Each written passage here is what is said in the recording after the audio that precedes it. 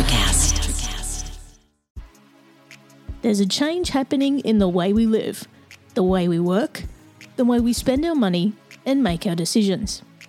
We are evolving to be more conscious in our actions in a way that serves the world and makes it a better place.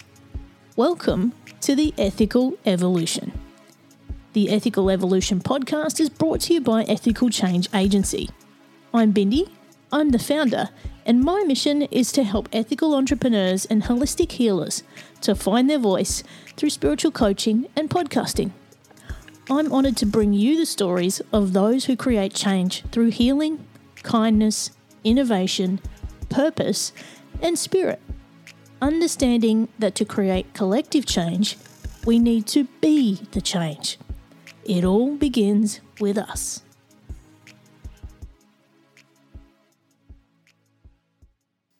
In this special episode, Leah Elson returns to the Ethical Evolution for a deep dive on pain. We cover the big questions like, what is pain? Can post-surgical nerve pain be resolved? How does phantom pain happen? Is high pain threshold a thing? And can women handle more than men? Does severe pain mean it's more damaging? And can we ultimately be pain-free? Leah Elson is a scientist, author, and public science communicator whose mission is to empower everyone to have a greater awareness when it comes to science. Welcome back, Leah, to the Ethical Evolution. Well, thank you so much for having me. I'm delighted to be here, Bindi. Now, for those who don't know, you're back by popular demand. Leah Elson, for those people who have been seriously living under a rock for the last year or more, and don't know who you are, can you please explain to us who you are and what you do? Absolutely. So my name is Leah Elson. I am a scientist. I am a nonfiction author, and I'm also a public science communicator. So you may have seen me around the internet making silly videos by, again, public demand, explaining scientific terminology, scientific phenomenon, etc. Anything the public asks for, I explain to them in great detail. And you do it so well, which is why you're back with us today. You and I met back in November last year when you started your little podcast tour. Can you believe it's now August 2023 at the time of recording? And I can't believe it. Oh my gosh. And you back then were like, I got this book I'm working on and and now it's out and it has gone gangbusters. It has. It's been a wild ride. You know, I think the most shocking thing for me is I had a couple of book signings and I thought, you know, there's going to be like two people there and one of them is going to be my dad, right? And I was shocked. I was at the ALA conference and we had a line that stretched around our booth, people just waiting for me to sign. And then I went back to one of my alma maters. I went back to Harvard and I was like, this one's going to be really small. But we packed the room and I had people travel in from like Connecticut. And it was so amazing. It was enthralling. I was like, there's no way these people are here for me. No way. And, you know, for those people who haven't grabbed your book, do you want to go ahead and do your pitch and tell them what it's all about? Sure. I think if I lean this way, there's a little there bit it of is. Placement in the back. So the book is called There Are No Stupid Questions in Science. It's written and illustrated by me, and it's a compendium of questions that I have not yet answered my public, right? So I get submitted questions all the time from people with scientific backgrounds, non-scientific backgrounds, and it spans all of the scientific focuses. And I have such a large repository that I thought, you know, these are really great pieces to be able to explain in maybe a little bit more detail, perhaps. And I was like, somebody should write that book. And then in the same breath, I was like, man, I should write that book. And so I did. I literally Googled, how do you write a book? And then we did it. And I had this wild idea like, hey, I should illustrate it in crayon. And because it would be funny because it's a book for adults. And I did it. And surprisingly, a publisher was like, we get it. It's so strange. But it's been a joy. It was a blast to write and the reviews are phenomenal. So it's been very, very humbling and exciting. You just reminded me of that meme, I don't have enough crayons to explain it to you. I thought for some reason you were going to say, you remind me of that meme, the golden retriever that's in a lab coat. And it just says, I have no idea what I'm doing. Because because that's also applicable. But you do know what you're doing, which is why you're here. And can I just say, as I was just saying to you off air, I absolutely adore the book. I love it. It is one of those ones you cannot put down, and it makes you laugh, but you're learning at the same time. And your illustrations are just the bomb. They are incredible. And I just love, if you don't have an idea of the kind of stuff you cover, like one that just comes to mind initially is, why do men have nipples? And that's when you answer. And it's not, you don't go on for ages and ages. It's just a couple of pages, boom, answered it, move on. Keep it simple. Done. Keep it simple. It's funny because there are 103 questions, but the ones that people gravitate to are, why do men have nipples? And is honey actually bee poop? Are the two that everybody mentioned. I love those. I love that question. I was like, hey, I'd never thought of it that way. Like, it actually makes you change your thinking and look at the world in a different way. It's very cool. Well, I'm glad that came across because I tell everybody, science at its baseline level, it's so fascinating. And the people that became scientists are just the why kids that never grew out of it. We're just like, why? Why is that a thing? Why? We're just the hopelessly curious. And so I'm so glad that everybody has sort of joined in this sort of raucous awe for the world. And so that was the only thing I wanted. So mission complete. There you go. Life complete. Now, you are here for a very specific reason today, Leah. And people are like, why is she back? It's because we are doing a deep dive about pain. It's something that we don't talk a lot about. And I thought it was about time we did.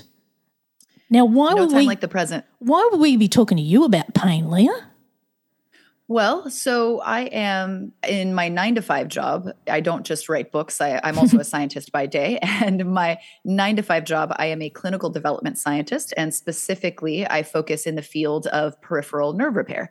And in this context, we repair peripheral nerves to either restore functionality to limbs in the case of an accident, a laceration of a nerve, a crush of a nerve, something like that, or to help to attenuate pain or to mitigate the chances of a patient being in chronic pain. So the sort of sphere of patients being in pain is something that I work very diligently with surgeons and scientists in my field on. And so I think I can speak a little bit to the pain questions you have for me today.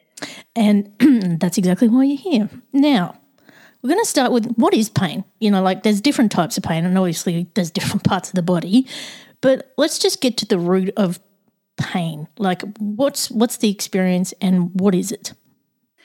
So pain is, as unpleasant as it is actually our body's defense mechanism to sort of alert us to the fact that there is some sort of damage or impending damage that's happening to our body, right? Pain is a signal from our body to our brain, like, hey, there's something not right here, and it forces us to respond. So for instance, let's say that you are super sleepy and you're boiling a pot of water in the morning to make coffee, right? And you're not really thinking, you're sort of stumbling around, and you put your hand on the pot and it's very, very hot. So what's happening there in a split second is there are signals from your hand. They're called nociceptive receptors that are triggered by that temperature. They send a signal very rapidly to your brain like, yo, there's something really not good happening here. There's tissue that's possibly being damaged, and that's the experience of pain.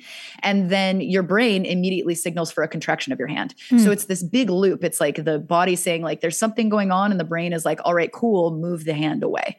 And so pain is meant to trigger something to happen. Either you move a limb, or you notice that what you're doing is uncomfortable, so you sort of shift in your seat, or it can sometimes even trigger the sympathetic nervous system. So it can trigger the fight or flight response. So you're like, okay, now I'm feeling like hot lava getting closer, and I'm now very prepped and ready to just run away as fast as I can. So it is at its baseline level, although, as I said, uncomfortable though it may be, it is meant as a protective mechanism for us. So it's really for our survival, isn't it? And, there's different types of pain too. So it's like sometimes there's a stabbing pain, or there's like a dull ache kind of pain. There's a scale for this too, isn't there? Sure. So the two, I would call it, main classes of pain, right? There's nociceptive pain, and that's pain where there's something that's being damaged the tissues are being damaged, the muscle tissues, bones, et cetera, are being actually physically damaged by something. And that damage can be due to chemical means, right? So it can be like pH changes, things like that. It can be to mechanical means. So there's like a crush or there's a stretching of tissue, something like that that's causing damage. It can be due to inflammation. So that's all nociceptive. That's something that's happening to the tissue of a joint or a finger or a foot or something like that. The other class of pain is called neuropathic pain. And that does not necessarily need to have something happening to the tissue itself, but it's where the actual nerve is being damaged. So a sensory nerve is being damaged. And we're seeing more and more neuropathic pain these days as the rate of obesity and diabetes goes up, because you start getting blood flow that gets cut off to some of these more distal sensory nerves, and that causes a breakdown of that nerve tissue. And so you get diabetic neuropathic pain where, patients will complain like their lower legs will begin to ache, and you have that sort of like chronic pain issue, and that's neuropathic, and that's coming from a disease, a narrowing of those vessels and a constriction of blood flow, but not necessarily like a hammer being dropped on a foot or something, There's so many different ways we can experience pain, obviously, and the severity of it. And often if you go to a doctor and go, look, I'm in a bit of pain, they're going to go, well, out of 1 to 10, what is it? Like 10 being, right, like can't stand it, to 1, yeah, I'll live with it. There's that sort of spectrum that we can sit within. I mean, if it's like a 10 off the Richter, like that's really damaging potentially, isn't it? Of course. And it's not only evoking the, thought process of, okay, what is causing that extreme amount of pain? Because to, have that extreme amount of pain, you would assume that there is a stimulus that is proportional to that. And so that's something good. But also what I think more and more people in the medical field are coming to terms with is that this chronic pain that does not let up is exceptionally damaging to the patient psychologically, right? So we are in this phase now where the incidence of chronic pain is actually increasing year by year as our population generally gets older and they're dealing with more neuropathic pain, et cetera, or, we become more obese, more sedentary, so a lot of sitting, et cetera, heavier bodies, putting more strain on joints and the musculoskeletal system. So rates of pain are increasing. And unfortunately, this kind of chronic gnawing pain decreases quality of life, right? It's really difficult to get up and have a great day when the first thing you're experiencing is pain. And I think in the medical field, we're becoming more aware of this. And so more and more attention is being paid to how do we attenuate pain? Chronic pain is a thing that exists. How do we attenuate it? How do we correct it? How do we help patients live either with less pain or live with the pain that they have in a myriad of different ways? And as you say, it's becoming something that's increasing in our lives. And, getting back to that mindset kind of stuff is like, it just impacts every part of your life. Like if you're not getting enough sleep, it can actually onset depression. And also, if the specialists are telling you it's all in your head, like, yes, of course, you're just sitting in no man's land going, well, I've got this chronic pain, help me, Well, and the worst thing I think is, and something that I deal a lot with now, is that there used to be this old dogma where, let's say you had to have like a small mass removed, something benign, and you have a surgical scar, and patients would say, Doc, like I have pain in this area where this tissue was removed. And the school of thought used to be, well, yeah, of course you have pain there. You had surgery there. That's kind of part of it. And we are now in this paradigm shift where we realize that something like chronic post-surgical pain is not normal. That is not something that should be expected. That is a dysfunction in whatever took place there, whether it was a resection, et cetera. There was something that transpired there that is still sending pain signals, and it's not normal. And luckily, there are now practitioners and scientists that are recognizing that and trying to create algorithms to help put patients in buckets of, okay, who has these kind of pain? Okay, you have this kind of pain, so maybe we can help you this way. And then, oh, but you have a specific one, so we're going to help you this way. And it's beautiful, and we're all kind of coming together in this sphere to treat that and to bring quality of life back to patients, which at the end of the day is the most important thing. And that's the kind of work you do, right? Where particularly for post-surgical nerve pain, that kind of thing can be resolved, can't it? In many cases, yeah, we're learning more about the incidence of this kind of pain. But, with nerves specifically, what we like to say is sort of an analogy is that if you were to take, let's say like a high-powered electrical wire and you cut it and you just leave the ends free, what's going to happen is they're going to kind of spark. Right? They're going to maybe like snake around a little bit. And they begin to kind of like misfire these two ends. And that's kind of what happens in the human body, right? And so the only way to get that wire to stop sparking is either to disconnect it in totality or to basically stint it and put it back together, right? And splice that wire back together to give it a complete circuit. And the nerves in the human body are not unlike electrical circuitry, right? They do the same thing. They convey these, chemical, electrical impulses, but they operate in the same way. And so when you say go and you resect tissue, oftentimes a lot of those little fine nerve fibers will get cut in the process. And what you have are these free ends that may be sitting in the human body just sparking, and they're not really doing anything. And so what we do in my field is we say, okay, great. We know that if you cut one of those nerves, they will form what is called a neuroma if you don't put them back together. And a neuroma is sort of this deposit of like scar tissue that sort of makes a little bulb at the end of the nerve, right? It tries to kind of scar itself over.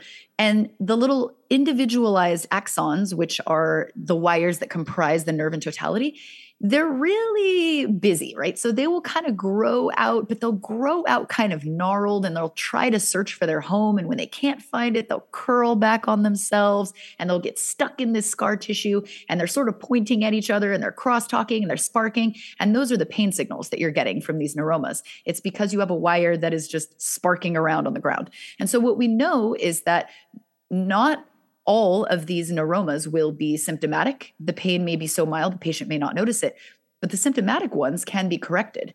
You can go in and you can cut the little bulb off, the little scar tissue that's formed, and you can try to reconnect that nerve to something to complete that circuit.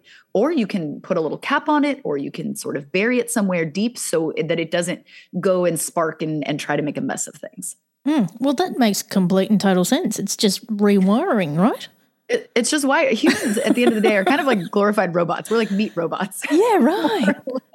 No wonder you find this stuff fascinating. And then the minute you start talking about it, I was like, I am just absolutely fascinated by this stuff. It's so fascinating. I love it. It's, and it's funny because now that everyone is starting to get a better handle on what this means, it gives us a trajectory to be able to correct, right? It gives us a way to point our compass as a collective field of specialists to actually fix the problem instead of, unfortunately, in the past, it used to be throwing opioids at the problem, right? Yeah. Because the way that opioids work is that when there are pain signals, as I was talking about earlier, your body will send signals to the brain like, hey, there's damage happening here, or the nerves aren't happy in this area. Like we need help. And the body is supposed to respond to that, right? But basically the way that opioids work is that they will stop the signal from making it to the brain. Gotcha. So the brain never perceives it. It never interprets it. And so, but it's systemic, and opioids have all of these other issues and side effects and addiction problems associated with it. And so the beauty about understanding more about nociceptive pain, neuropathic pain, is that if we know we can correct it, we don't have to just treat the pain, right? Opioid is just treating the pain. It's just a temporary solution, but it's not fixing the problem. And so the more we know about the mechanics and the physiology of nerve repair and the way that nerves interact with their local environments and what makes the nerves angry, because they're very finicky. Nerves are kind of, I'm going to say this, I'm going to put nerves on blast. They're a little bit like the prima donnas of the human body, right? You got to be really delicate. You got to treat them like A-list celebrities, because even during surgery, like too rough handling of nerves, you can scar those nerves up and they'll just be like, nope, I'm just going to be angry and I'm going to send pain signals now. And so we know that very delicate handling of this tissue, ensuring that if there is damage to the nerve, you sort of cut that damage away and ensure that when you're splicing tissue together, that tissue's healthy so it can grow and complete that circuit and everyone's happy. You got to placate the prima donnas. You know what I mean? So in those cases, like there is a solution that is not drugs for that kind of pain, right? There can be. Yeah. It depends on the mechanism of where that pain came from, right? Was it a trauma to the tissue? Was it a stab wound? Was it a person got in a car accident? And so really when you're looking at diagnosing pain and ultimately treating that pain, you kind of need to be a bit of a Sherlock Holmes, right? And that's where I think patients can do a really good job with helping their practitioners be a Sherlock Holmes with them, right?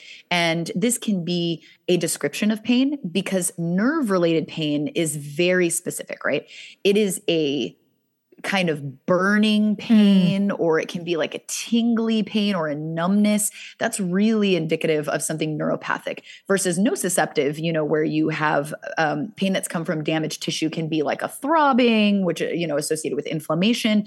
And so if you can get really good at describing the kind of pain, exactly what it feels like when that pain is occurring. Is it occurring with movement? Is it occurring when you depress and touch that part, that specific localized area? Does it occur when like clothes rub up against it very gently? All of these little clues can kind of cue surgeons and practitioners in on what the pain's mechanism is, what the cause is, and then subsequently, what's the best route to treat it? Is it going to be something like an electrical stimulator where you kind of jam up the signals and again, just like opioids, sort of prevent pain signals from getting to the brain so the patient never feels it?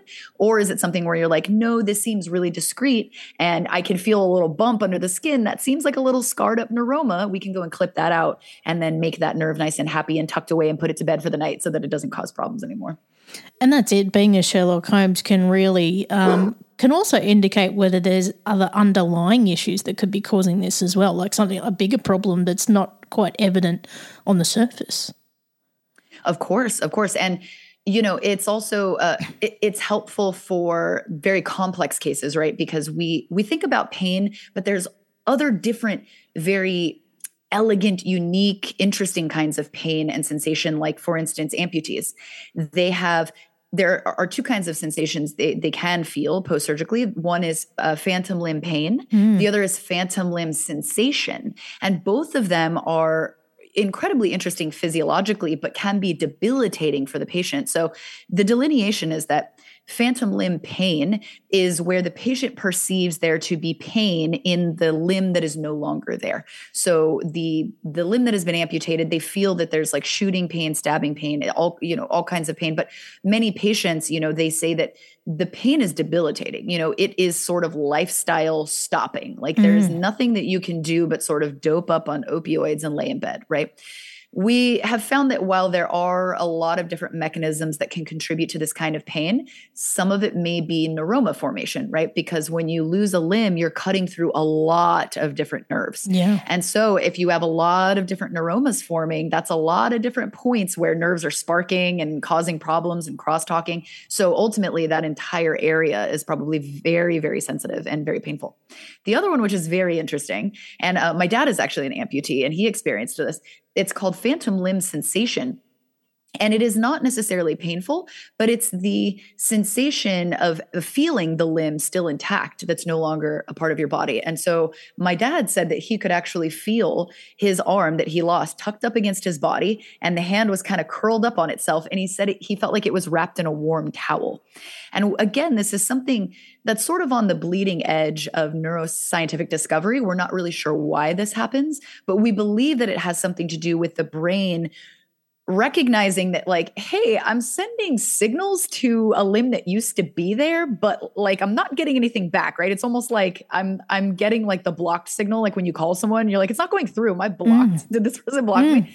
And then the brain begins to remodel. It says, okay, well, I'm not getting good feedback that those signals are going through. So I'm just going to sort of change the pattern of signals that I send, and I'm not going to send any more signals. So oftentimes this phantom limb sensation resolves on its own after a couple of years, and the brain begins to remodel and reformulate ideas like, hey, that limb's no longer there, so I'm not even going to bother. But very interesting. Both of them are interesting physiologically, something that scientists are still trying to unpack the mechanisms for both, but debilitating nonetheless. And, in some cases, quite interesting. My dad was like, it's so weird. I feel like my arm is it's just right here, like it's draped across my belly, he would say.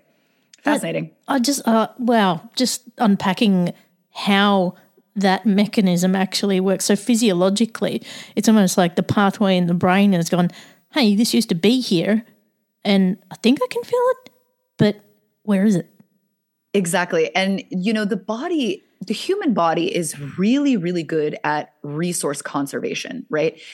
The body does not like to just expend resources doing things if it's not going to do anything, right? And it's the sort of like, if you don't use it, you'll lose it kind of a thing. And so really what we think is happening with like phantom limb sensation is that the brain is like, well, I'm trying to send signals for this arm to move and it's not, and I'm not going to waste my time anymore because there are other things I could be shuttling my energy towards. So eventually it is a very slow breakup process, right? But the brain eventually gets there.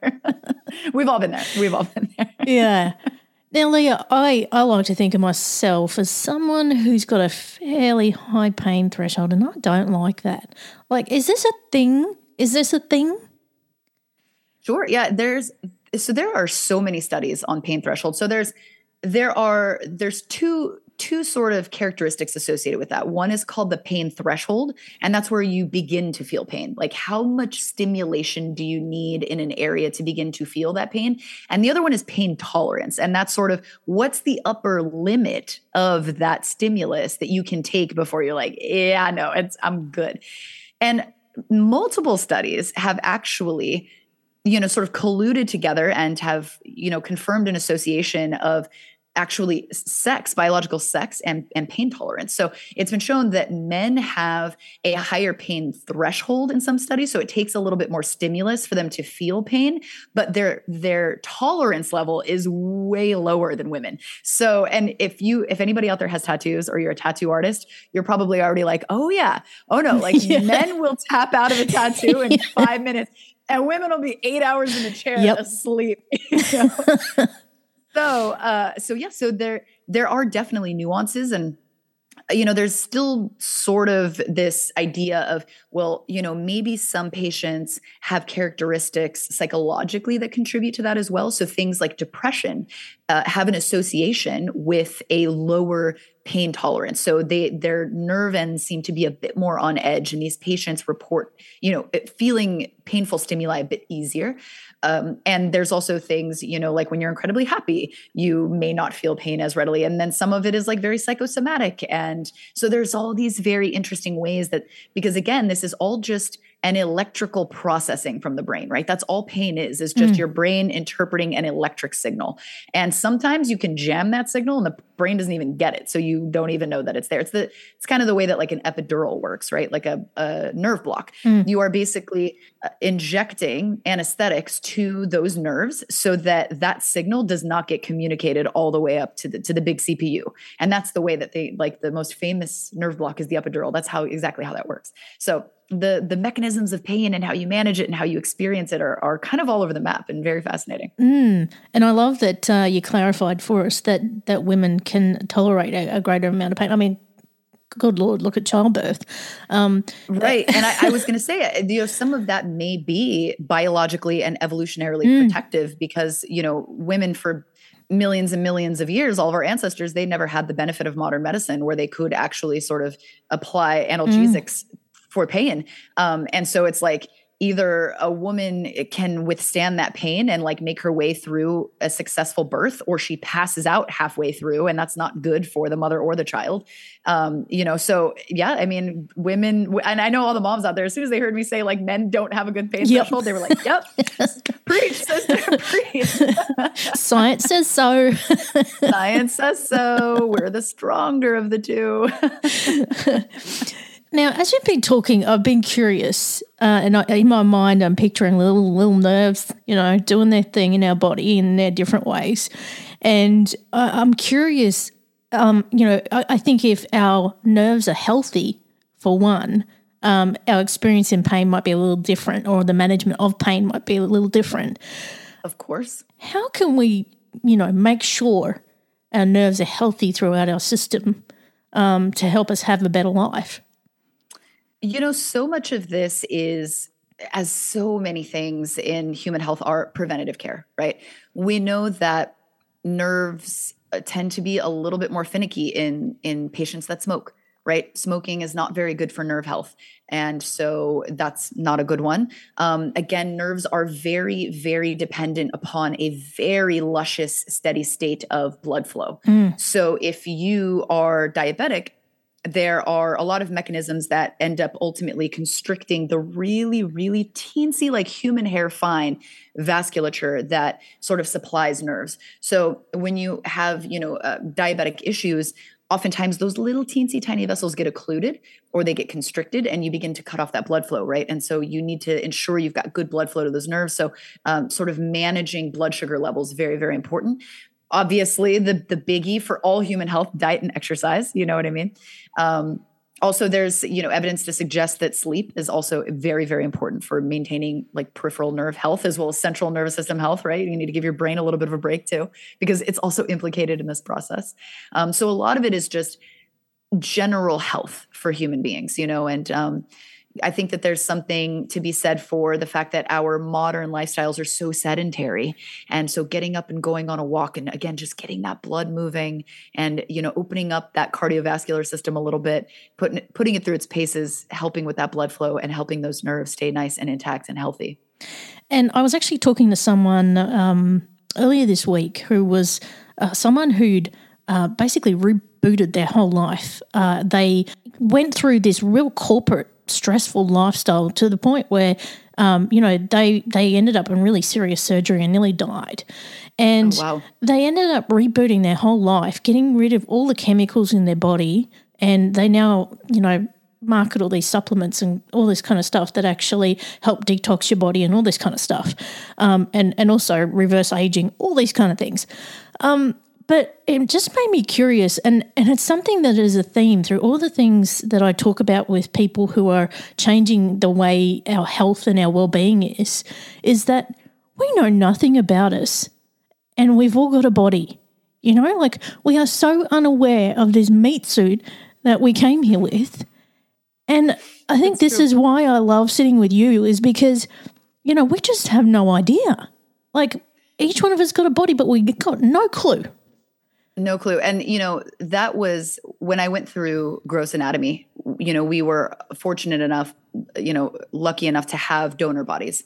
And I was asked to we had a sort of like a donor appreciation memorial, right? A memorial service for our donors who so selflessly gave their body to science so that the next generation of scientists and surgeons and physicians could learn, right? And, I remember thinking, and I talked about it in my memorial speech, that, we see so much more intimately into the bodies of other human beings than their families, than themselves would ever know their bodies. We knew them so much more intimately, because you're resecting fine tissues. The donor that I had, he had a bypass in his heart and he had some stenting done. And so, I could actually view that and see that. And it's like no one else, no matter how close people were to him, even himself, didn't see the inner workings of his body. And how precious and special that was. But it also made you realize as you're doing it, like, man, I have no idea what's going on inside of myself. And it's fascinating. But it's something that I think that we are very complacent to. So it's easy, I think, to get stuck in the sort of rat race of the day to day and sort of begin to let stress break you down, as your previous guest had experienced firsthand. And to kind of succumb to the sedentary lifestyle and the Netflix and chill. But at the end of the day, your body, like it needs you. It needs you to keep it healthy and intact, right? And I think that that's sort of the gift and the burden that we bear is being charged with the responsibility of this, as we say, like this meat suit. Yeah. And it's more than the physical as well, because, I like to think that we've got, more than just this physical body. We've got, the emotions that sit underneath it. And then we've got the spiritual side that also sits behind all of that. And it's like this puzzle piece where it all just comes together and makes one big pie, and if we don't look after all the pieces, then it all just kind of falls apart.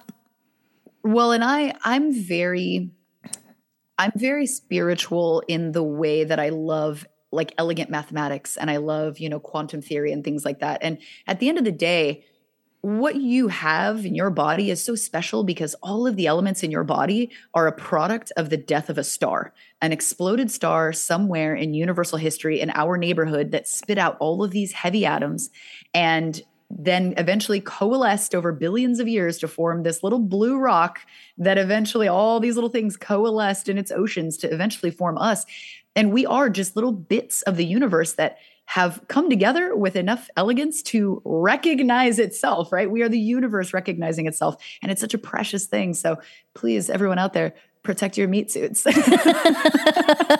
Oh, I think you're going to make a sticker out of that. I think, yeah, protect your meat suits. Please protect your meat suit. It's just going to be a bumper sticker on my car, no context. Yeah, yeah. Only we will know what it means. Only Bindi and I. That's it. And the listeners, of course. Yeah. You guys see me, you can be like, oh, that's her. So I guess, Leah, the ultimate question I have for you is, can we be pain-free? That's a great question. There are inevitabilities in the world, right? There are inevitabilities. There are unpredictable things. There are consequences of sustaining trauma, right? You may not want to, but you might accidentally be mounting a TV by yourself, as I did, and drop a hammer on your foot. And then, for some reason, no matter what you do, there's always going to be pain in that foot. But I think that we will reach a period of time in which we have sort of biohacked our system enough to possibly be able to turn some of these things off. And we're trying now, right? There's like peripheral nerve stimulators, which are implanted in the human body next to nerves. And they're just little electrical signals that if you have a painful nerve, you're like, oh, here, my median nerve, it's firing, like it won't stop. It's sending pain signals. You kind of tuck that electrode next to the nerve and you more or less jam that signal. So at the level of the spinal cord where it's like, okay, you've got a gate, right? You've got like a little gate that you can either open up and you can tell the brain, hey, I'm in pain. Or at the level of that gate, there's a little inhibitory neuron that's like, you shall not pass. And it's like a Gandalf there, right, at the gate. And so I think that we're trying to get there, right? These nerve stimulators are like, okay, cool. We can make Gandalf, like we can alert him, make him a little bit more powerful so those signals don't go through. But so far it's an imperfect system. So I think the more that we research and the more importantly, the more colleagues in my field come together and share all of their beautiful findings and come together for the sake of sort of human health and getting people past this issue with pain and losing their quality of life. I do think that there will come a time where we may not be able to be pain-free constantly all the time, but we can possibly correct it and anticipate it far better than we do now. So, and it's got me curious, like in the work that you do, there'd be probably some research and innovation going on looking at how can we be pain-free and also like what kind of biohacking can we do to be a whole different human? Oh, of course. I mean, that breeds an entirely different conversation of like, well, if you want to be pain-free, you got to get rid of the meat suit and you got to kind of transition into just like an actual metal thing.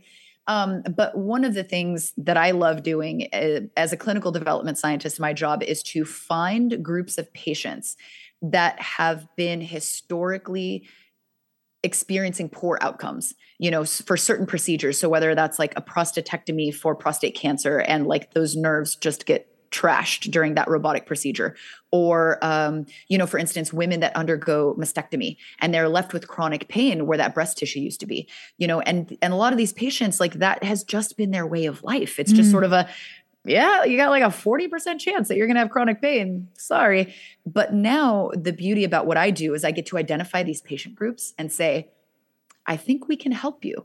And we get to come up with what's going on. Is it surgical technique? Is it physiology? And then we get to sort of think tank, and that's my job, is to think tank with other scientific colleagues and with surgeons, maybe with patients, to say, okay, we think we have a good roadmap for what's happening, and I think this is how I can help you correct that surgically. And that's the beauty of what I get to do. And I've done a lot of different medical research throughout my career. I was in oncology for a little bit, but the pain world is amazing, and it's so impactful because you can impact a patient like instantaneously. You can be like, we've got a surgery for that, ship them in, they come out. And I mean, some of these patients, they're like, I cannot tell you how different my life is. We have patient testimonials all the time, like, amputee patients.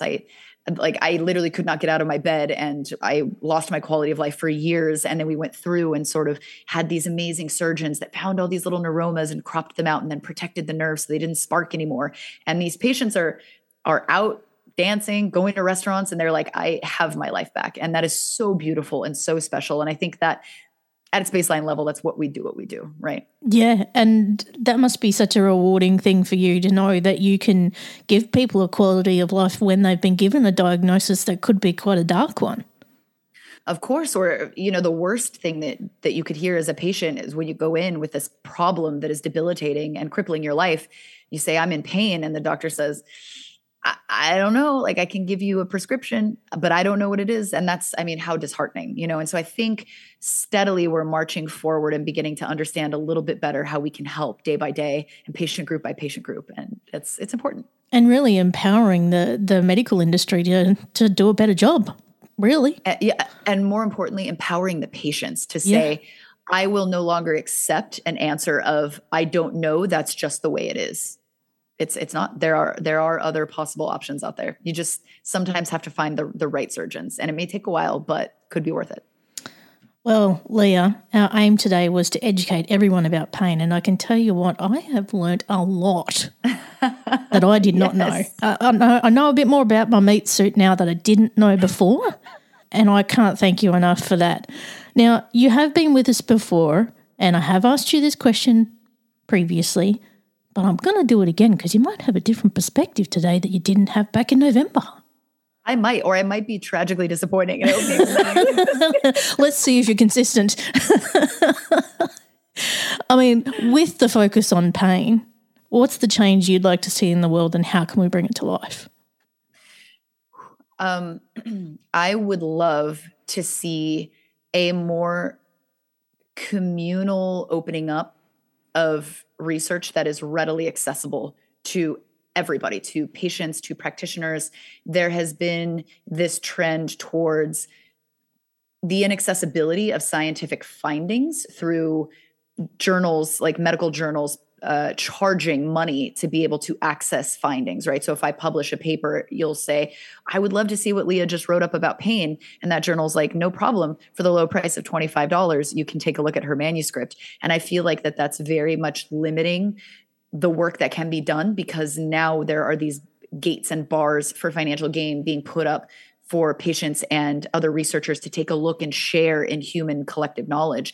And if you look, 80 years ago or so, you had physicists around the world writing each other letters, sharing their problems, right? You had people writing to Einstein and saying, hey, I'm really stuck on this equation. And he would look at it, say, hey, I think you should try these extrapolations and these derivations, and would send it back, and people would just share knowledge. And we've gotten a bit away from that. And so that is a change I would like to see, is a greater accessibility to the medical findings of colleagues. I couldn't agree more, and I can just see Einstein writing that letter back to someone with a different equation.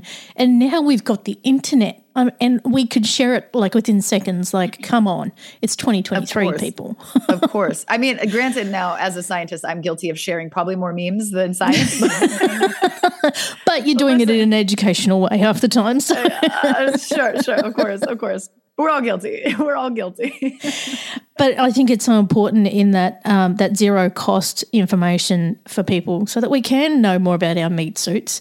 And you and I have a shared love of our man crush, Andrew Huberman, who does this really well. So Andrew, if you're listening, please hit us up, because we support this cause too. Of course. And also Bindi would like to be on your show. Or he could come here and you could go on his, Listen, or we could have like a panel party picnic. Yeah. Oh, you said panel. I said picnic because I like to eat. Mindy's keeping it very professional as always. Oh, my friend, I love spending time with you, and thank you so much for being a part of the Ethical Evolution. Thank you so much for having me. It's been amazing. Thanks for listening to the Ethical Evolution podcast. If you're ready to be the change and would love to work with me on finding your voice through spiritual coaching or creating your own podcast with impact, visit ethicalchangeagency.com.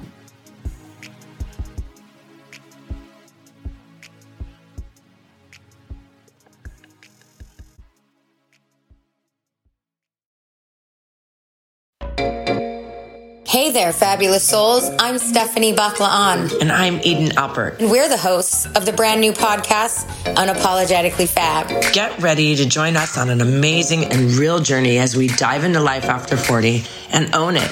We're all about changing the narrative, leaning into who you are, and living a life by your own design. Join us as we embrace life unapologetically and redefine success. This is Unapologetically Fab, an Electric Cast production.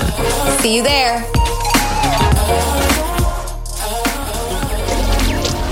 Electricast. Electricast. Welcome to the Candle Power Hour. Come with us backstage behind the scenes of show business spanning over 4 decades and bringing you the experiences that can only be told by the people who were there. Our guests are from the A-list, the F-list, and everyone in between. Get set for some of the most insane, hilarious, and inspiring stories you will ever hear. I'm Mercury. And I'm Diego. Your host for the Candle Power Hour.